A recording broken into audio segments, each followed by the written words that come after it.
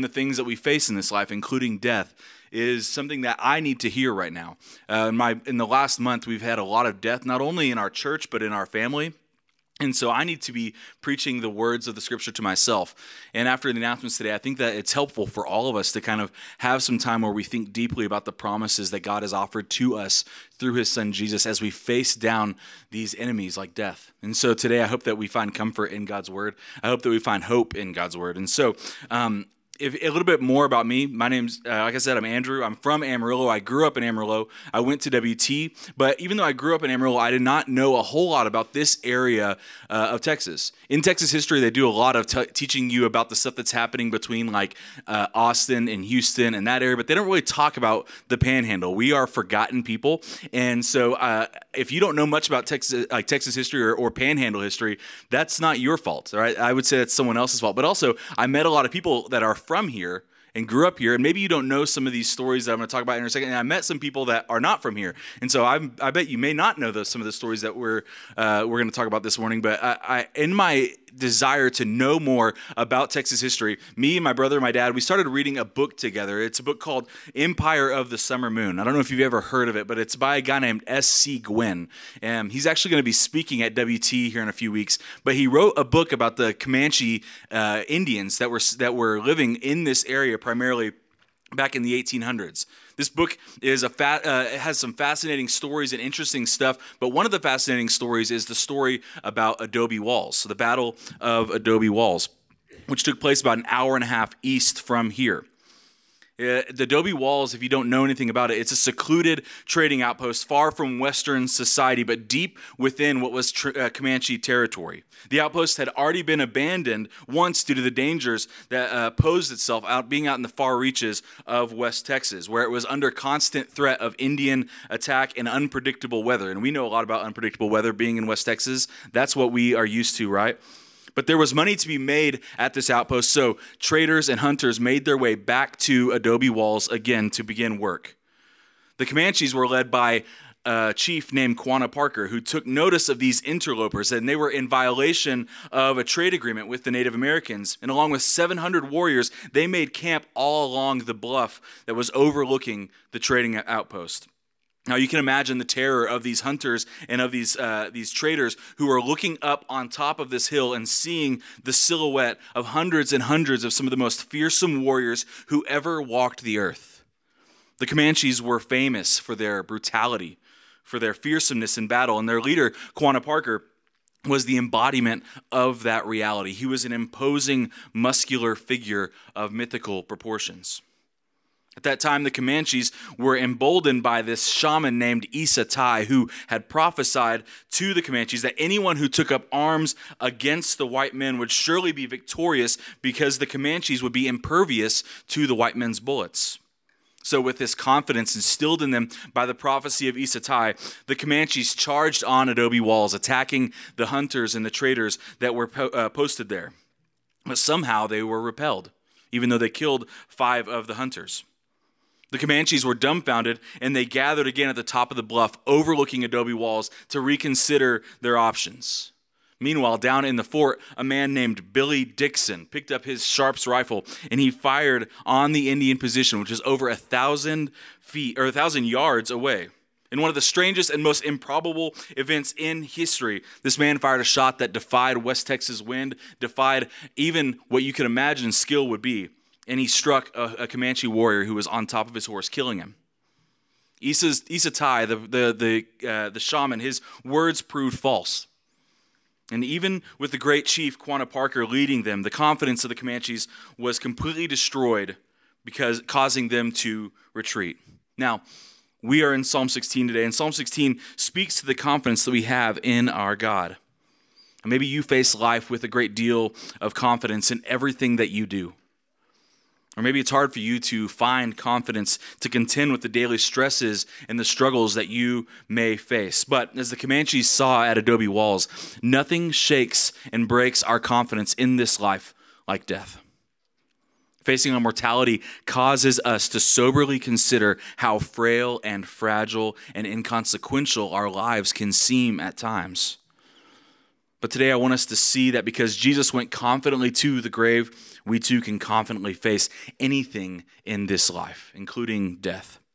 So today I'm going to split up our discussion of Psalm 16 into 3 sections. The first section being confidence in life. Next, we're going to be looking at confidence in death. And lastly, our last point will be confidence in Christ. But let's start at the beginning. That's always a good place to start. Point number 1, confidence in life. Look with me at Psalm chapter 16, verses 1 and 2. David says, "Preserve me, O God, for in you I take refuge. I say to the Lord, you are my Lord. I have no good apart from you." So the psalmist David begins this psalm by emphasizing his confidence in God. Now, keep in mind, this is likely written while David is fleeing from his life from King Saul, who seeks to capture and to kill him. David specifically emphasizes 2 reasons for his confidence in this life. The first being the security that he finds in God. Look at verse 1 with me. "Preserve me, O God, for in you I take refuge." In verse 1, David tells us that God is strong and powerful. And because God is strong and powerful, we can take refuge in him. David trusts God to protect him in the face of danger, in the same way that our children trust us to protect them in the face of danger. The way I describe this to my son is that even though we are weak, if God is bigger than everything, we don't have to fear anything. And in David's mind, he is no doubt confident that God is more powerful, is bigger than even King Saul. And so David doesn't need to fear anything.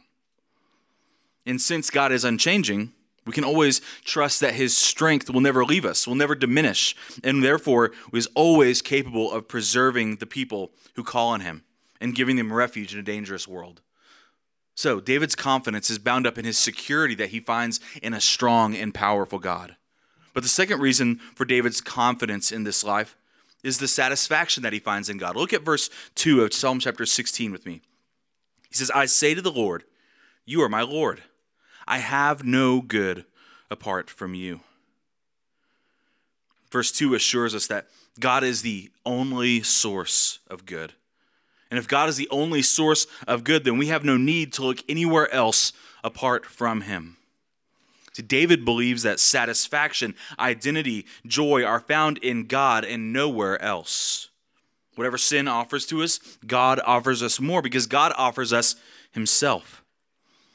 God isn't just good, he is better than anything else, better than everything else, and the true source of all joy. So, just to recap, David is confident that the refuge provided for us by God is better than any refuge we could provide for ourselves.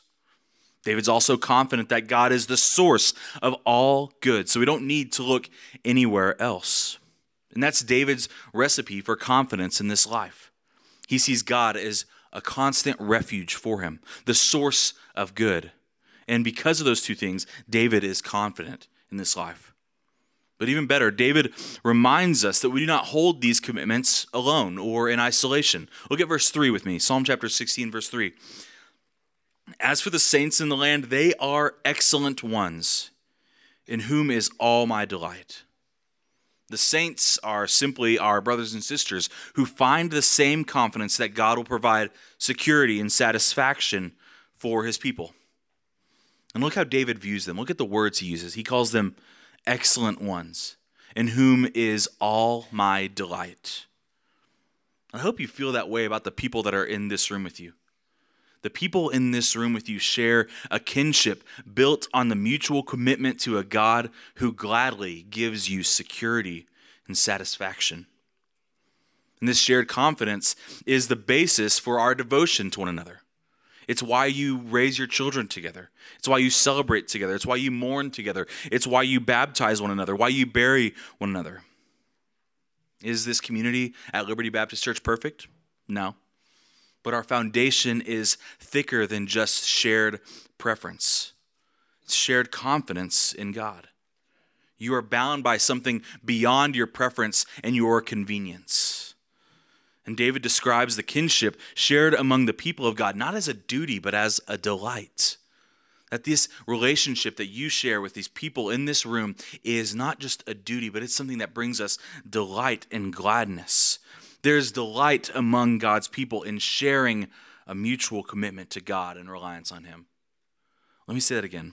There is delight among God's people in sharing of a mutual commitment to God and reliance on Him.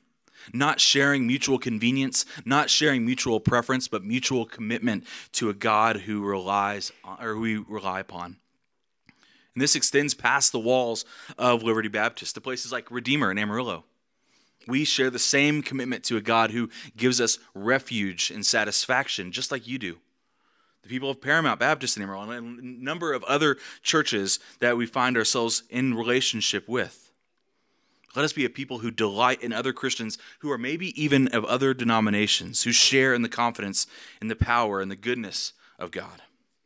See, our confidence is in God alone, but we're not alone in that confidence. We don't have to be alone in the confidence that God gives us, and that is good news. Now, while some rest in and find confidence for this life in God, who's strong, and He's the source of all good, others turn elsewhere to find satisfaction and refuge. Look with me at verse 4 of Psalm chapter 16. The sorrow of those who run after another god shall multiply. Their drink offerings of blood I will not pour out, or take their names on my lips.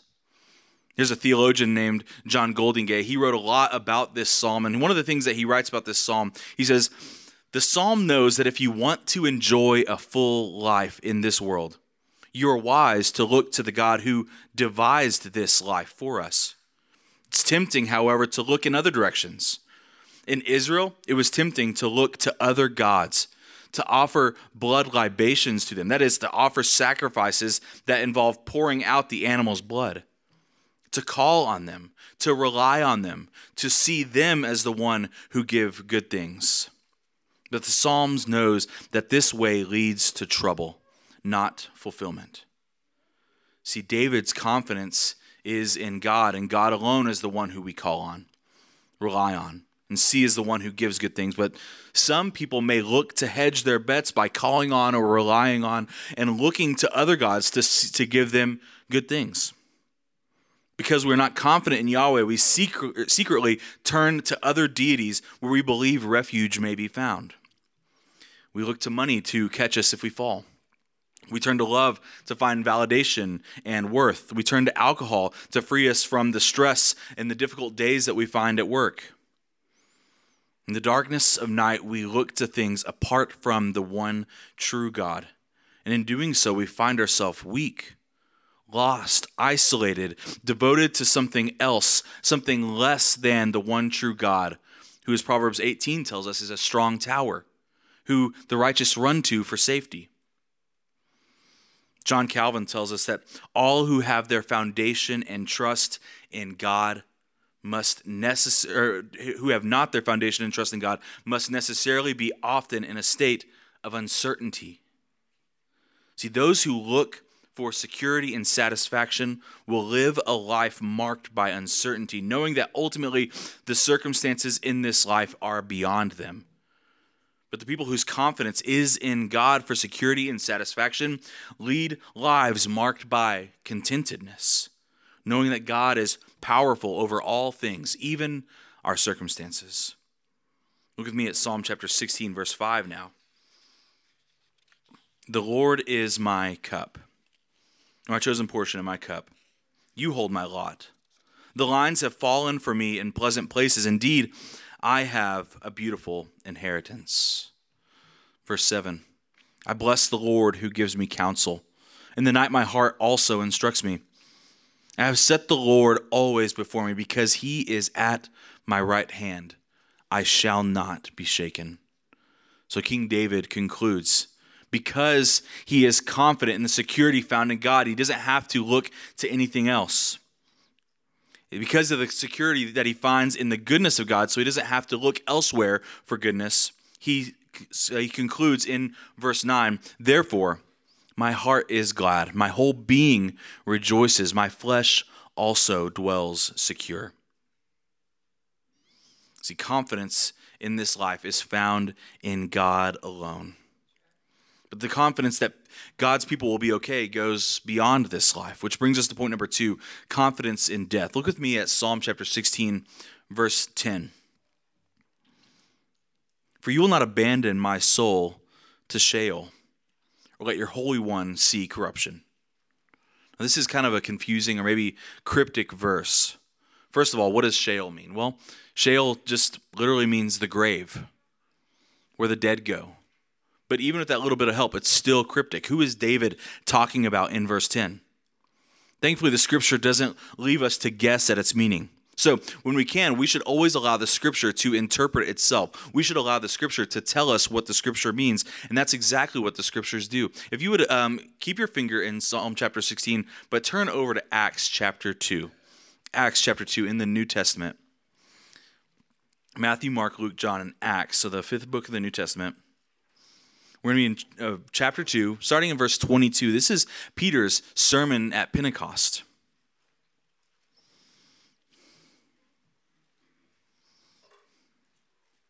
So if you can keep your finger in Psalm chapter 16, another finger in Acts chapter 2, we might be back and forth a little bit. But this is Acts chapter 2, verse 22. Peter, speaking at Pentecost, says, Men of Israel, hear these words. Jesus of Nazareth, a man attested to you by God with mighty works and wonders and signs that God did through him in your midst. As you yourselves know, this Jesus, delivered up according to the definite plan and foreknowledge of God, you crucified and killed by the hands of lawless men. So the mostly Jewish audience no doubt knew who Jesus was. In fact, many of them probably played a hand in the death of Jesus. But Jesus' death was not the end of the story, and they knew that. Acts chapter 2, verse 24, Peter continues, God raised him up, loosing the pangs of death, because it was not possible for him to be held by it. See, Jesus was resurrected because it was impossible for him to be held by death. And the raising of the dead is significant because death is significant. When I was in college, I studied music, and one of my favorite composers was a composer named Gustav Mahler. You don't need to have to know very much about him, but I'll tell you a little bit about his story. He's one of the most powerful and influential composers who ever lived, and he knew deeply how significant death was. In 1889, Mahler lost his father, followed 6 months later by both his sister and his mother, causing him to become the primary caretaker for his 4 younger siblings. Death was this powerful and present reality for Mahler in his youth, and Mahler even wrote a piece to cope with the tragedy of death, and he called this piece Funeral Rites. It's not a very long piece, but it's a dark and unrelenting piece in which the undefeated power of death comes for us all. A few years later, while attending the funeral of a dear friend and mentor, Mahler found himself in the presence of a familiar foe, death. Mahler sat pondering the familiar questions that always accompany death, and he wrote down later in his life some of the questions that were running through his head. He said, "What's after death? Why did you live? Why did you suffer? Is life nothing but a huge, terrible joke? Is it all an empty dream, or has this life of ours and our death a meaning? If we are to go on living, we must answer this question." So there, amidst these questions that many unbelievers ask, Mahler heard a poem titled Resurrection. In this poem, the words say, "Arise. Yes, you will arise from the dead, my dust, after a short rest." Now, this idea of resurrection struck Mahler like a bolt of lightning. Death was not the end of Christ's story, and for the people of God, it isn't the end of our story. Resurrection is not a one-off miracle that happened to Jesus. It's something that happens to us. Death was the end of the story, but because of resurrection, it is a doorway to eternal life made possible by Jesus Christ. Death was undefeated, but because of resurrection, there is one who is powerful to defeat death, and he promises to save his people. Death was forever, but because of resurrection, death is only for now. Douglas McKelvey, in his book, Every Moment Holy, he says, "Death is not the period that ends a sentence. It is but a comma, a brief pause before the fuller thought unfolds into eternal life." So, follower of Christ, have hope that death is not the end. It was not the end for Jesus. And because death was not the end of Jesus' life, we can face that great enemy, death, confident with confidence that is granted to us by the victorious Jesus Christ, who promises that we too will overcome death just as he did. See, resurrection is not the opposite of death. It's the undoing of death.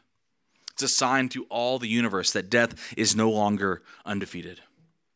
See, for Mahler, who was raised in a Jewish home, the doctrine of resurrection and a resurrected Savior was not familiar to him, but death was very familiar. The news that Jesus had defeated death inspired Mahler to write one of his greatest works, his Second Symphony, which is called the Resurrection Symphony. In this new piece, Mahler took his old piece, the Funeral Rites, and he repurposed it and made it the first part of his new symphony to show that because of Christ, death is not an end, but a beginning. And the piece reaches its culmination at the end of the piece, where Mahler tells us through a singer that life is not in vain if we are in Christ. Eternal life and everlasting love is our destiny. Why? Because resurrection matters.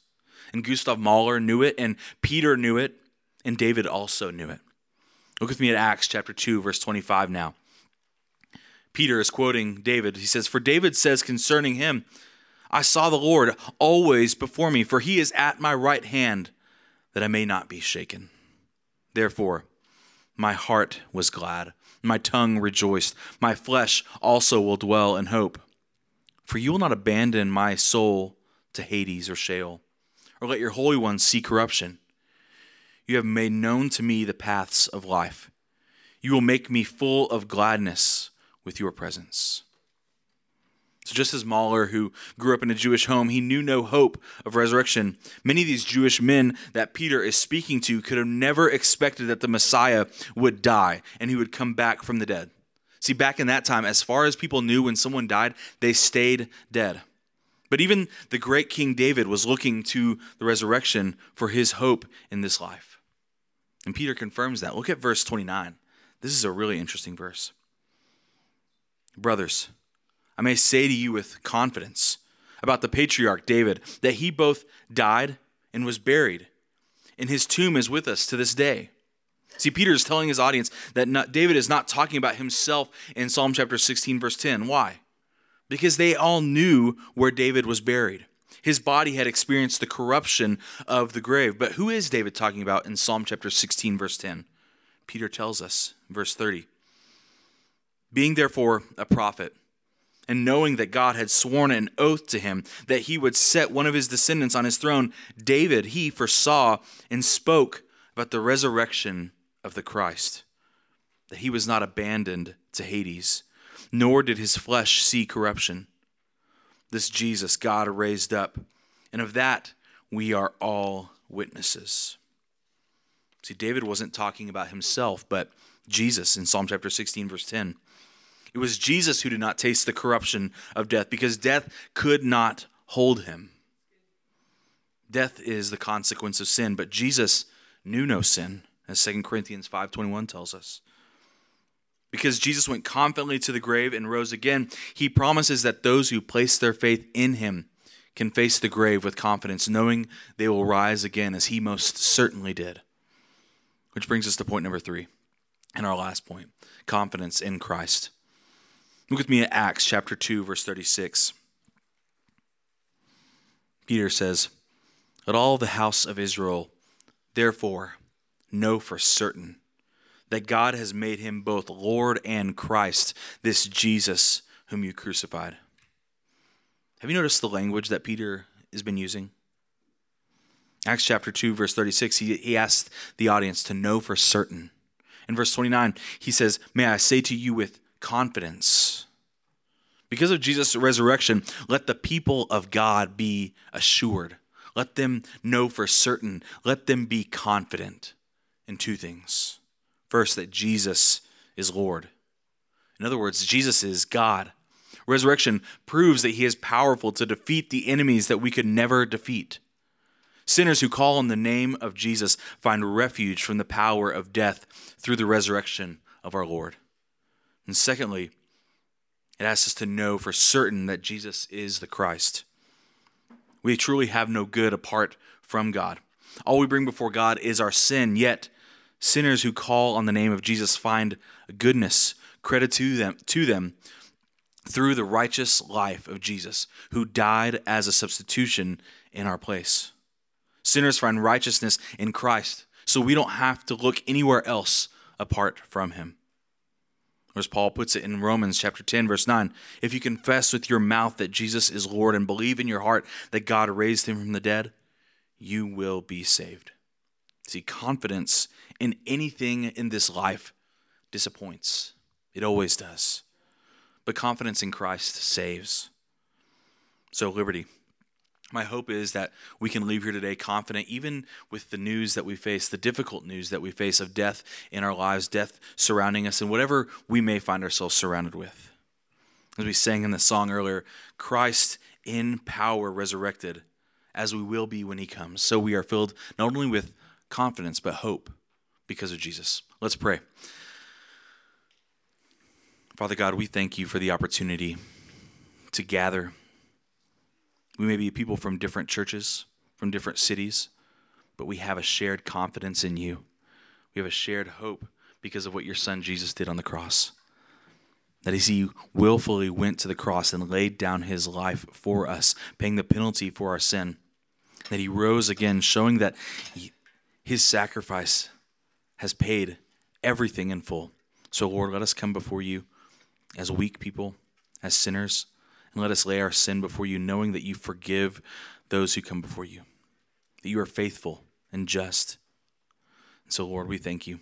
We thank you that we can face this difficult life that we have to face with confidence. We're thankful that we can face this difficult life we have to face with hope.